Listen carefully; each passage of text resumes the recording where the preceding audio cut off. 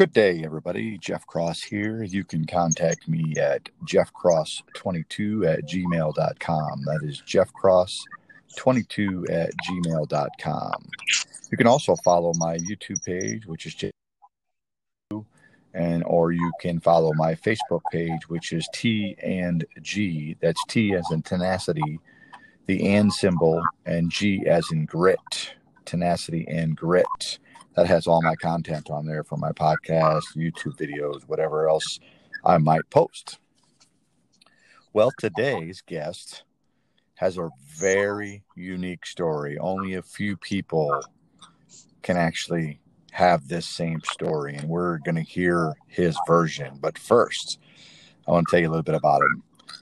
He's been a teacher for 12 years. He spent some time in the fourth grade, fifth grade, middle school social studies teacher. He's also a high school track coach. He's been officiating high school football, softball, basketball. He is a four-time Wisconsin State tournament official. He spent 13 years working college basketball from D3 on all the way down to JUCO, 8 years in Division I and Division II.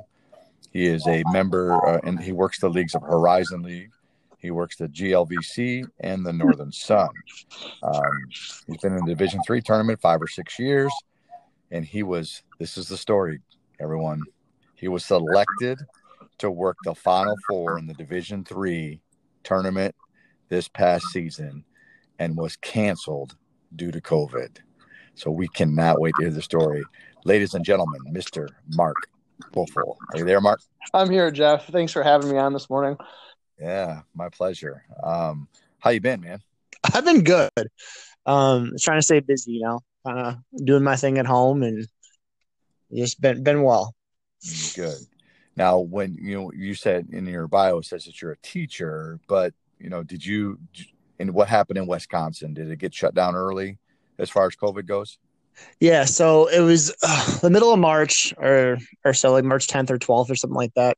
We had already started our high school track season and started our practices, and then we got notified that, hey, tell your kids to take all of their technology home with them. And it was on Friday. And we were like, okay, well, we kind of know where this is going. And if they're telling the kids to take everything home, there's a sign. And then sure enough, that Friday afternoon or Friday evening after school was out, we got notified that school was going to be canceled, or just say canceled, not the right word, I guess, closed down, and that we were going to be doing the distance learning thing. Mm-hmm. We had a week of kind of I'd say nothing really going on. And then we transitioned to our traditional spring break. So that gave us some time to get things ready for the stretch run to do digital learning and distance learning for the kids. Yeah. Pretty difficult task. Obviously I work in a school system too, and that is a difficult task to try and do something. You know what? I'm not going to say that it's a difficult task, but it is something that is abnormal for us. To not see kids every day, to not have kids, coming to class every day through the hall, and still try to teach them, whether it be virtually or distance learning, whatever you want to call that. So that is a learning curve for us as teachers and educators, and it's also a learning curve for the students and parents. Would you agree? Oh, absolutely. Just to keep the kids engaged and not having that like framework in place, kind of just starting from scratch and really learning on the fly. Like picking it up as you go. It was a challenge for the kids, definitely a challenge for the families. I teach in more of a rural community where internet access is not something that is available to like every family. So we were handing out cell phone hotspots to families so they could at least have a way to stay engaged. So it was pretty cool that way, but definitely a learning curve. And I'm thankful that I teach middle school kids that have, I guess, more tech skills maybe, and are a little more independent than maybe my elementary counterparts who really had a difficult time. Yeah, because they're dependent on the parent to be able to handle that technology for the first grader or second grader, correct? Absolutely. Yeah. All right, enough about that. Let's go to the real stuff here. So tell me a little bit about, I didn't realize that you're a softball umpire still to this day. Yeah, I do high school softball on weekends, and I do some tournaments, and I do a little bit of travel ball. Not a lot. It's just I really like the game of softball. I enjoy the pace. I enjoy that it's a little more high scoring than say baseball is. Mm. And I just enjoy being outside, and it gives me a chance to be involved with athletics in the spring besides coaching outside, in a different kind of light. And I guess once you're an official, it's just kind of like in your nature to do some kind of officiating. So high school softball is something that I kind of picked up, and I really do enjoy it. Cool. I mean, I know a lot of softball umpires, but I just didn't know that about you, I guess, and that is, clearly my fault. And I think we all fail in those regards. Sometimes we know someone through the basketball officiating community and don't understand that there's a real chance they work multiple sports. And in your case, football, softball, basketball. So my next question is, what's your favorite? Oh, basketball, hands down. I mean, I enjoy the camaraderie of being with my football crew. The five of us that are always together, and because we are traveling together, coming from the same town. So the night stopping, socializing after a game and hashing out what happened. But I enjoy that. But basketball, just way hands down, is the best because of the relationships. Meeting people from not just your hometown or your local area, but all over the Midwest, and it gets better than that. Those kind of relationships from it, and just the action and the speed of the game, and it's just fun. I mean, I don't know how else to describe it. It's a fun atmosphere on the basketball court.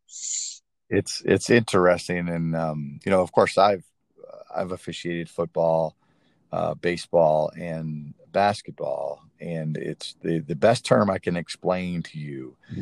And it really only comes to play with officiating, I think. And it's once you've been bitten by the bug, that's it, man. I mean, you can do other sports, but they just don't level out to that, to that kind of excitement, whether it be the lights and the constant decision making. If you're an official, I mean, you kind of really enjoy making decisions. You enjoy, being able to have that pressure to go, I'm prepared to make a decision here in an instant. I mean, do you feel that way? Yeah, 100%. I mean, that split second, that just like not letting things bother you, like not letting, there's no the outside influences of crowd and environment. Like, no, it's like we have a job. We just make a decision and we stand by our decision, right or wrong, good or bad. We stand by it. And on a personal level, like I think for me, that transition so well into the classroom. Like being in front of kids and working with kids and making a decision and taking the information and seeing the environment that we're in and just follow through on their decision and kind of have to live with it and go with it. Expand on that a little bit more. Tell me, when did that happen for you? When did that happen for you to go? Because I'm assuming, but tell us, were you a teacher before you were an official, or were you an official before you were a teacher? So I started officiating oh my gosh, when I was in high school. So my high school track coach worked at our YMCA in Sheboygan, where I grew up, and they needed high school kids to basically work the Saturday morning basketball leagues. And so I being a basketball player in high school, I said, well, all right, I can do this. Like coach is kind of helping me find a job and kind of keeping track of us. And so I started officiating like the little kid, Mighty Might basketball, Pee Wee basketball when I was in high school. And from there, it just kind of spiraled. And I went on to college. It was just like I started doing intramurals, and I was like, oh, this is kind of fun. I enjoy this. And then I got into this with the right people for high school, and it just kind of like sort of took off, and it just kind of worked out that way. So it was, and then from there it was officiating and opportunity to work some college basketball. And then, then the teaching job kind of came around. So you were an official before teaching. So if you don't mind, could you share just a little bit of okay, so you go to school, you get your degree, you're ready to go teach, and now comes the first interview for you to be a teacher. Do you believe that being an official played a big role in the way you interviewed in that process? Yeah, actually, I think it did matter. I think it made a big difference because just the way that we have to communicate when we're on the floor, I think that translated really well in the interview process. There's that air of confidence that we have on the floor when we make our decisions. and knowing that we're very confident in what we're doing, and then being able to answer questions in an interview and just be honest and have that honest communication, just like we would have with a coach. I definitely think it 100% helped. You're making decisions in front of hundreds, maybe thousands, 1,000 people, hundreds of people, and then you're just having a conversation with, someone, you want the job, but I think it was really helpful. Well, and I think, as an official, no matter what the sport is, there's some salesmanship that's involved, and then when you're in the interview, if you're the, interviewee, there's some salesmanship involved. You're finding a way to sell the person in front of you on your skill level and on your ability and on your mindset, those kind of things. Yeah, I totally, absolutely with that. You do have to be able to sell that stuff completely. Yeah. I've been very fortunate to be able to sell myself fairly well, I guess, to and things like that. Clearly, you're doing well. That's for sure. So, all right. So let's talk. What happened? So obviously, you worked, these high school sports, but what happened for you to say, I want to be a collegiate official? So, my original high school partner, who it was a really good, was a really strong mentor to me, like going through the process, was kind of in the twilight or the winding down of his college career. And I had like asked questions and just kind of listened and learned. And then I would, when I had time, I was being infantry boy, and I would go to like Lakeland College and I would watch a college game, and I would just kind of like, oh my God, I can do this. Like, I think this would be a lot of fun to do this. And I was getting, good feedback. I would went to the high school camps, because in Wisconsin, there weren't a lot of like collegiate camps at that time necessarily. So there were people that were involved on the women's side of basketball that were involved in high school camps and teaching 3-person, because 3-person was just coming out, and it just kind of happened. And I just kind of asked the right questions, and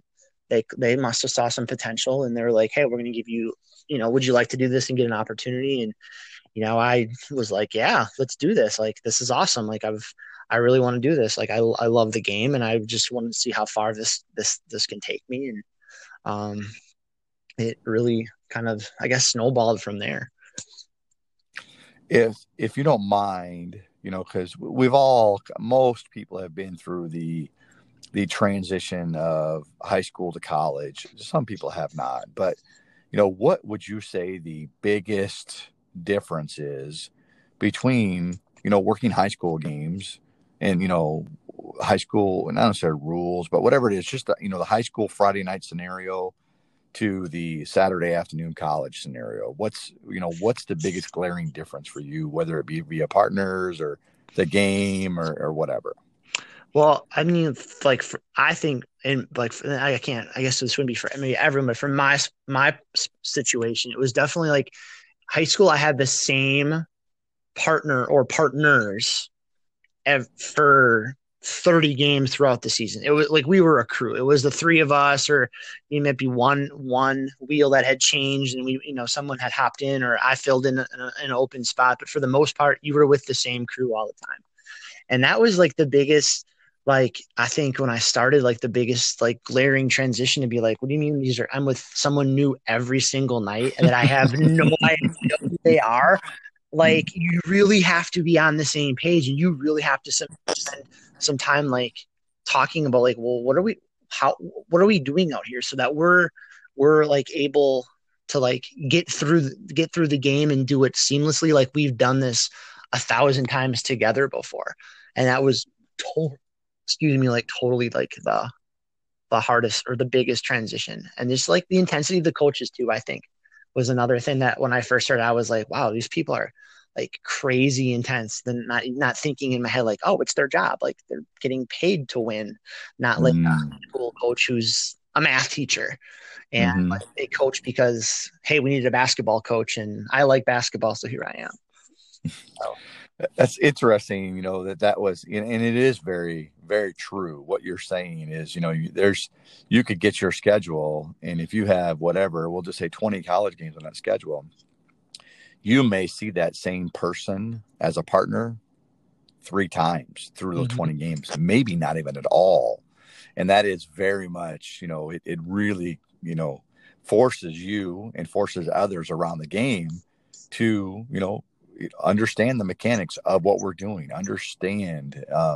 And I believe it makes us really uncomfortable. And this leads to my next question. So you being uncomfortable in that situation, do you believe that made you better being uncomfortable, or would have prefer it to, let's just stay with the same pair of people so I can stay comfortable?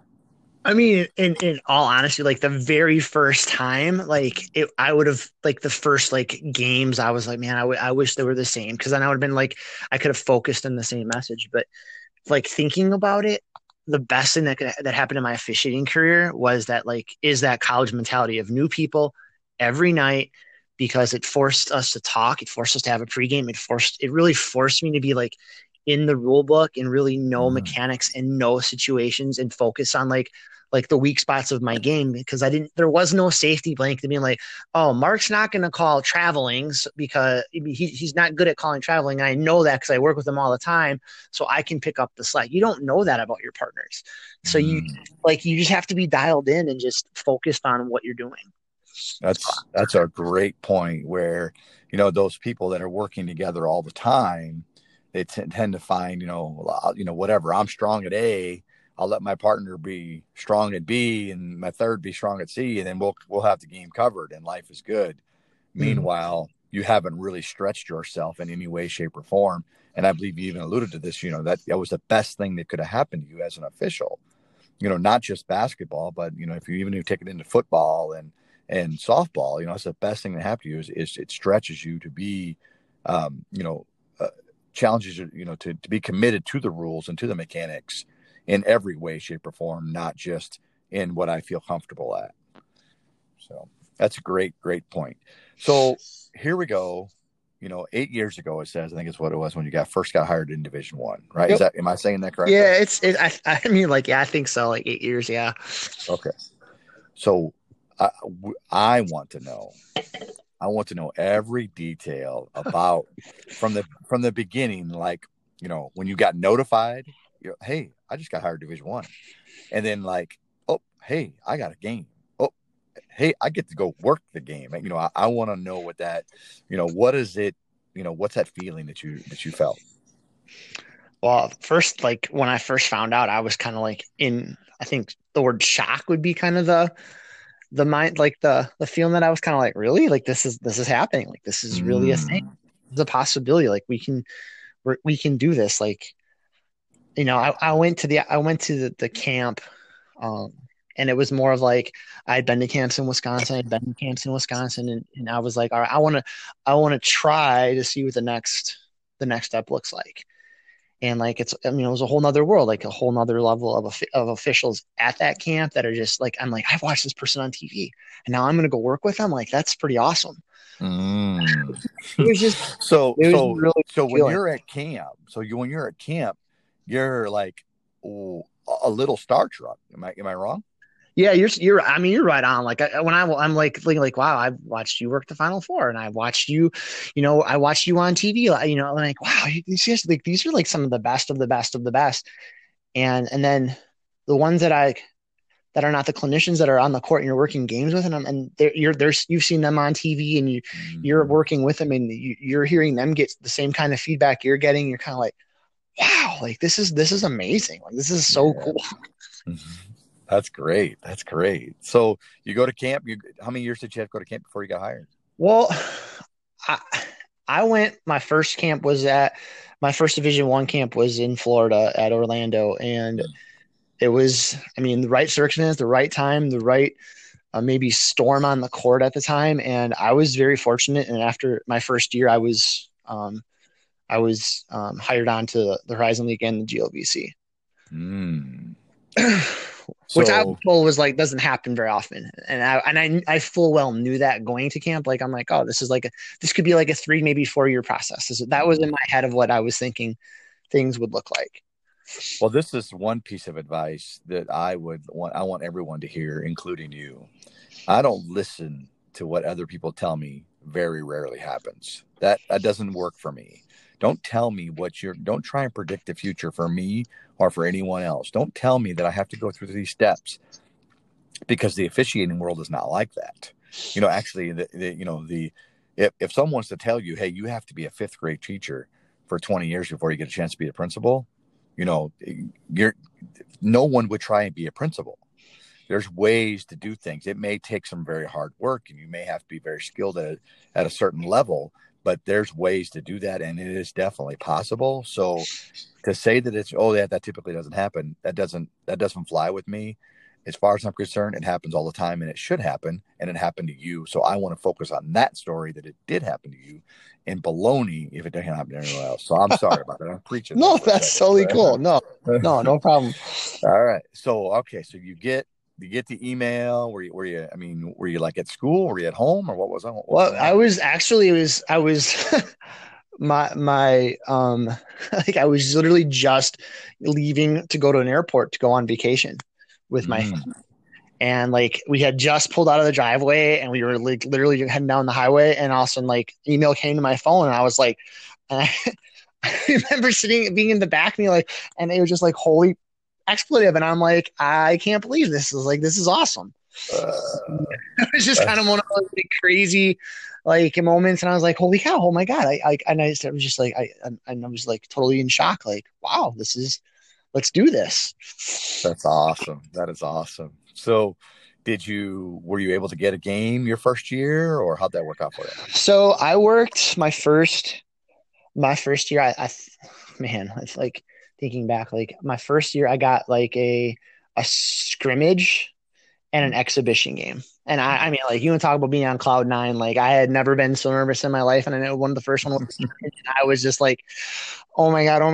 I'm like, I'm working with, I remember it so clearly. I remember working that with Tim Daly, and I was like, he's been, I mean, like, holy cow, like, wow, this is crazy for me. But so I was like my first year in a couple of games in the GLVC, and I was beyond like on cloud nine.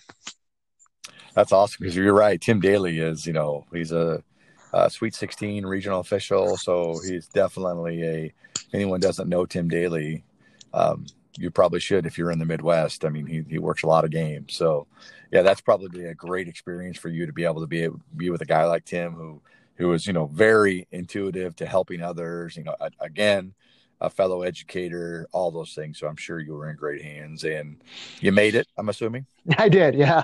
Not a problem. Like once it's that, like that nervousness before, like once you step on the floor and it's like between the lines, it's like, hey, just go officiate, just do what you do. And that's kind of like the mentality I've always kind of had, is like, just go officiate, just go do it. Yeah, it's interesting too. I try to explain to people that, like whatever. So if you work a JUCO game and then you go to a Division III game, the lights are a little brighter at Division III, and then they're a little brighter at Division II, and then when you get to Division I, they're even brighter. You know what I mean? Everything is, you could see there's clocks everywhere, and there's people everywhere. All those things are happening. So it is definitely a feeling that everyone tries to describe to people, but it's really something that you wish everyone could feel. I think it would be a great feeling for everyone to be able to have that chance. So if they wanted it, obviously. So, yep. All right. So I want to get to the story here, right? So let's get to the story. So, and I'm referring to some division. So you got to last year, walk me through the very beginning of the process of getting selected for Division III playoff rounds and things like that, and see how that walked through. And then, really, once we get to the end there, let us know what happened when you got selected for the Final Four, and then kind of how it deflated, and some of those emotions you went through, and how you got through it. Okay. So, I mean, the process was like coordinators. I mean, with the leagues that I worked at the Division III level, they make their recommendations of people that they feel would represent the region, I think, and do a good job for the NCAA tournament. And my understanding, the coordinator, Mary Toberman, she goes through that, and then she makes her selection. So, and as far as like like Final Four stuff goes. Like, I mean, I, the story, but like, I'm not sure how my name got thrown into the mix for that. I'm not sure, like, if that's coordinator recommendations or how that part works. Like that part that I've never really heard anything about. Mm-hmm. But just being selected, like, you get that notification that you're being considered, you're on the watch list, you provide some information, they do their due diligence and they make the determinations if you're going to work or not. And it's pretty awesome. I was, very fortunate to be selected to work, just, be in the tournament. And then, I found out. So wait a second. So there's some emails that come out that's saying you're being considered for the actual, just the tournament, not necessarily the Final Four. Is that what you're saying? Yeah. Just for the NCAA tournament, just in the tournament in general. And so like I said, I'm not sure. It's based, from what I understand, it's based on like what coordinators, like they see your performance throughout the course of the year, what you, how you're handling things, managing coaches, all the stuff, all the intangibles that deal with the officiating world. And then those go to Mary, and then Mary makes a determination on who's going to work the tournament and who's not. And so I actually found out about the Final Four prior to the tournament series, or actually just when it started. Like when the first stuff came out, it's kind of when I found out what was happening. So you had found out you were going to the Final Four before any first rounds were being even played at the Division III level, correct? I got a notification like the week of the conference tournament stuff that you were being like put into that pool for the Final Four. Oh, and then from there, the selection process. I'm not sure like all the like the criteria, what they use or whatnot, but I found out for sure it was the Final Four, like literally like the week the tournament was starting. Like that was like when I like selection week when they're doing the selections and pairings and all that's when I found out that they're like, you're gonna be selected to go to the Final Four. You've been selected. So I want to so we heard the story about you, getting selected to work Division I.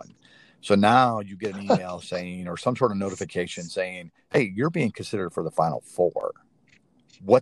Is it the same? Is it different? Is it, how'd that go for you? I mean, that was like probably the most like exciting feeling I've ever had in the officiating world. Cause like I was literally this is terrible, but I was at work at my desk in a team meeting and boom, there's this email and I'm like, it's from the NCAA and I'm like, oh, cool. Like I wasn't thinking Final Four. I was thinking like just maybe getting a game in the tournament.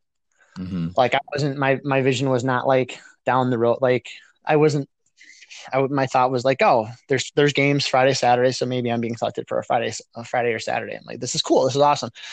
So I open it and it reads like, congratulations, the tournament committee, blah, blah, blah, so selected you to be in the final. I was like, holy cow. Like I was just like, holy, and my team is like, what? And I'm like, come read this. And I'm like, I must be imagining this is happening. And like, no, I like, holy, it was like, it was the coolest feeling I think in officiating I've ever had.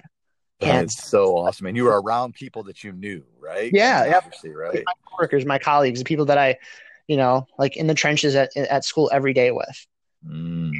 Like, it's so awesome. That is so cool. I'm like, I'm just like, almost like literally like shaking, like how excited I was. Like, that's awesome. What did you do next? So I mean, you like leave the meeting. Hey, I'm out. I gotta go. So I did kind of excuse myself, and I'm like, I need to make a phone call. So I called my wife because my wife Kristen is the most incredibly supportive person in the world when it comes to officiating. Because we're like, we're officials. We are on the road a lot, and a lot of time at home. And so like that was the first like. I wish I would have been with her when I got that. Like that would have been made it even better. But like I'm like I have to call Kristen. I have to call my wife. I have to. So I shared the news with her, and that was like she was like, "Oh my god!" I'm like, "Yeah." She's like, "Well, what are we gonna do?" And I'm like, "I don't know. I don't know what happens now. I don't know what we're gonna do." Like it was just kind of. At this point, we are just going to get a cake and celebrate, right? Right? Yeah.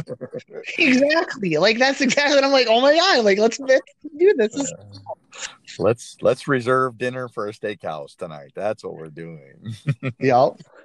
That's awesome. All right. So first of all, I would like to say this, and anybody who's listening out there, listen, if you've got someone that will support you in officiating, keep them. Him, her, whatever, you keep them, because us as officials, and Mark, you let me know if it's any different for you, but us as officials, we really, really love officiating, and we love the people that support us in our officiating even more than officiating. Absolutely right. That's so spot on.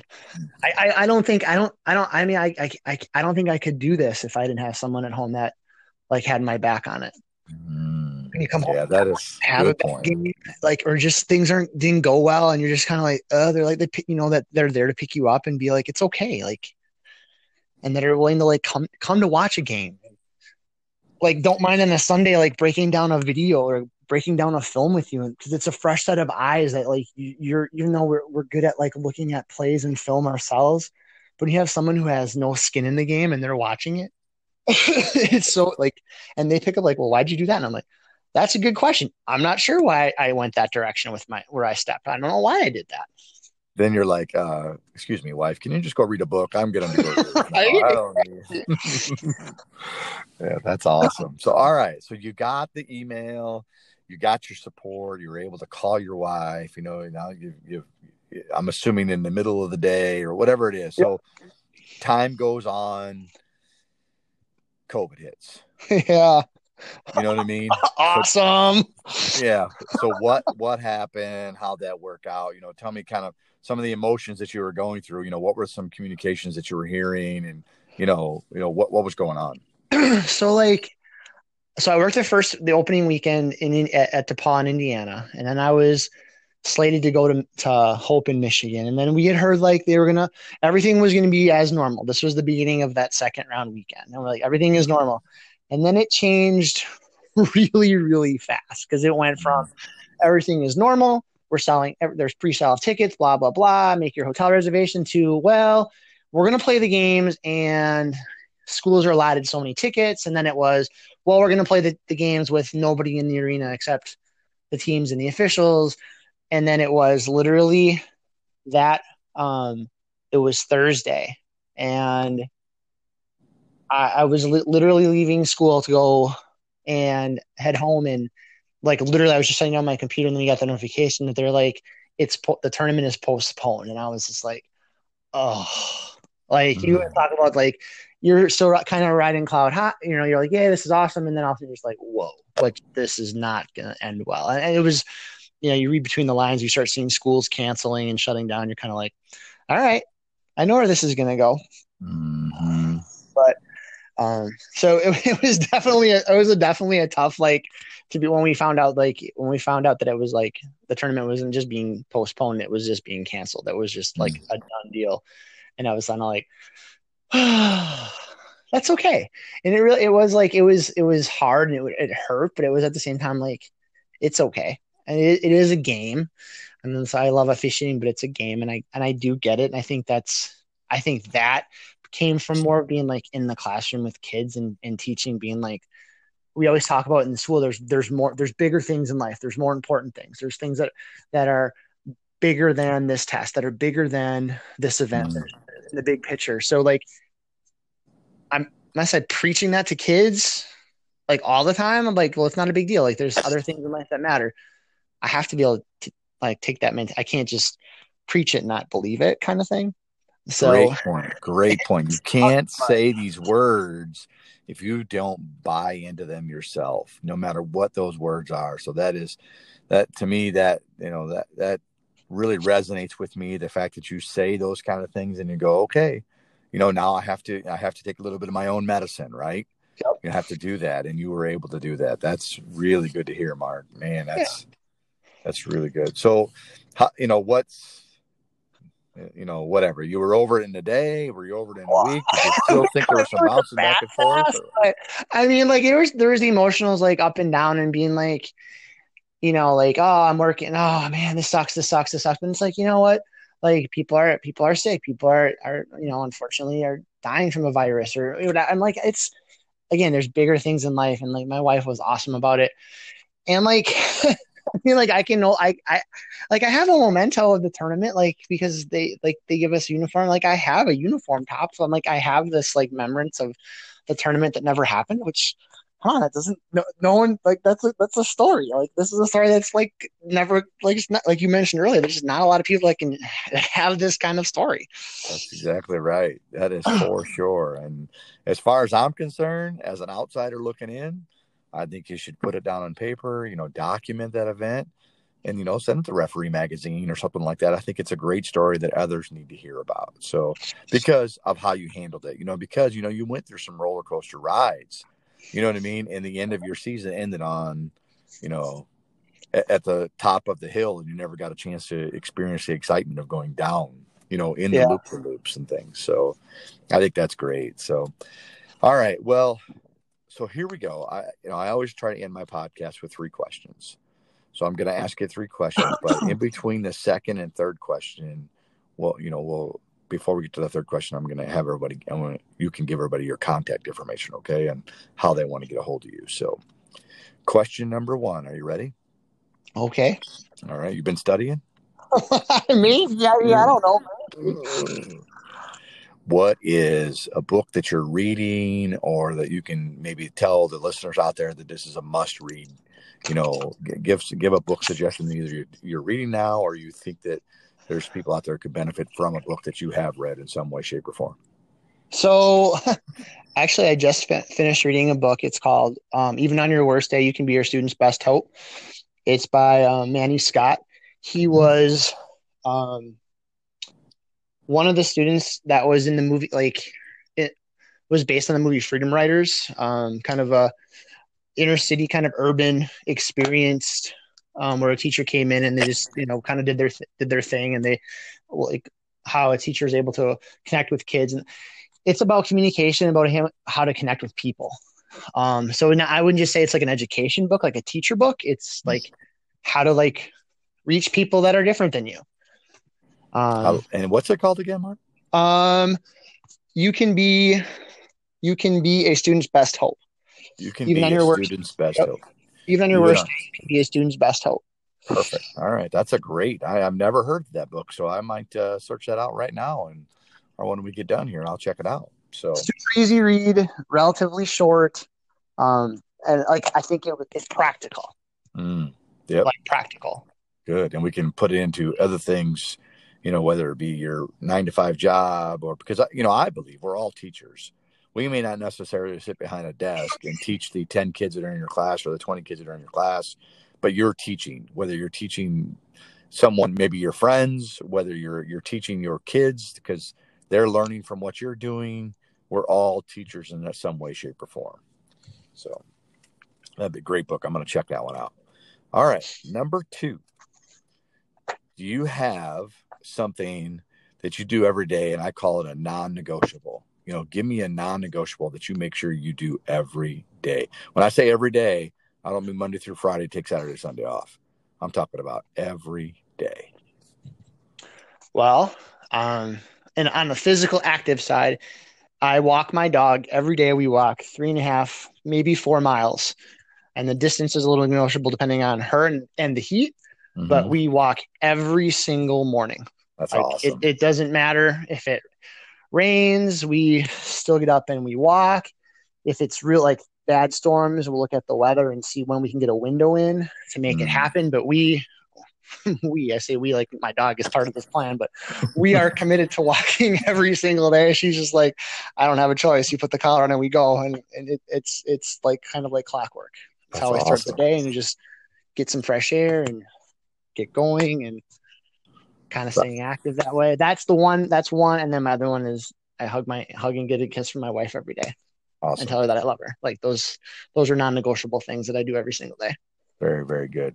I want to tell you a story that I heard today about walking. I was watching, some YouTube video or something about, and they were saying tips about walking and things like that. And they said that, when you walk, if you want the best results, you need to walk outside.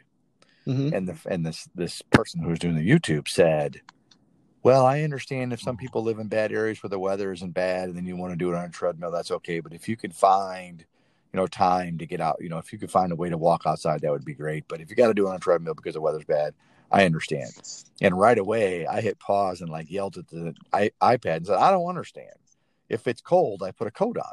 If it's rain, I put a rain jacket on. You know what I mean? There's nothing, unless anything short of a hurricane or a tornado. Why can't you still walk outside? You're just choosing not to. And I think that's great that you say that's non-negotiable. Hey, whatever we go, the dog don't have a choice. We're putting a collar on and we're going for it. So I think that is great stuff. So, all right. Before we go to question number 3, give some people the ways to contact you if they have any questions, or if something in this podcast has resonated with them, and they want to talk to you, or they want to hit the share button, and how can they get a hold of you? So I think that the easiest and best way would be through email, and that's mrwoelfel, so WOELFEL @gmail. So mrwoelfel @gmail, which works out really nice for my initials. So it's Mr. Woelfel @gmail, which totally randomly works out as a teacher to be Mr. Woelfel, but it totally works out with my initials too. So that's awesome. mrwoelfel @gmail. mrwoelfel. And then, of course, you can contact me at jeffcross22 @gmail.com if you have any questions, or you're trying to get a hold of Mark and you missed that email. You can also follow me on my YouTube channel, jeffcross22, and you can also follow me on my Facebook page, TNG, for Tenacity and Grit. That's where I put all my content. Last question, Mark. Uh-oh. What do you want your legacy to be? Wow. Overall, I want my legacy to be that an educator that cares about kids, and that has always been there for kids. That when the students I have today, when their kids come through my classroom in 15, 20 years, they're like, Mr. Woelfel, he will care about you no matter what. He will have your back. He will go to bat for you, and that he's going to support you no matter what you do. He may he may help correct your decision-making along the way, and you may think he doesn't care, but deep down, that he really cares about you, and he made an impact on their life, on students' lives. That's a great legacy, man. Great legacy. I've never had you as a teacher, Mark, and I don't know anyone who has, but my guess is you are an outstanding teacher. My guess is kids gravitate towards you, and you make sure that you are available for these kids in any way, shape, or form. And I believe there's no doubt in my mind you will have a major, major impact on the kids that you're helping. Well, thank you for that. I appreciate that. All right, brother. Well, that is the end of our time here. I can't thank you enough, Mark, for spending, a few minutes of your day on your summer break. And I wish you the best of luck. And I hope your day is nothing short of amazing, Mark. All right, Jeff, thank you so much for having me. I appreciate it as well. So thanks a lot. My pleasure, brother. We'll talk to you soon. Yep. Take care. Bye-bye.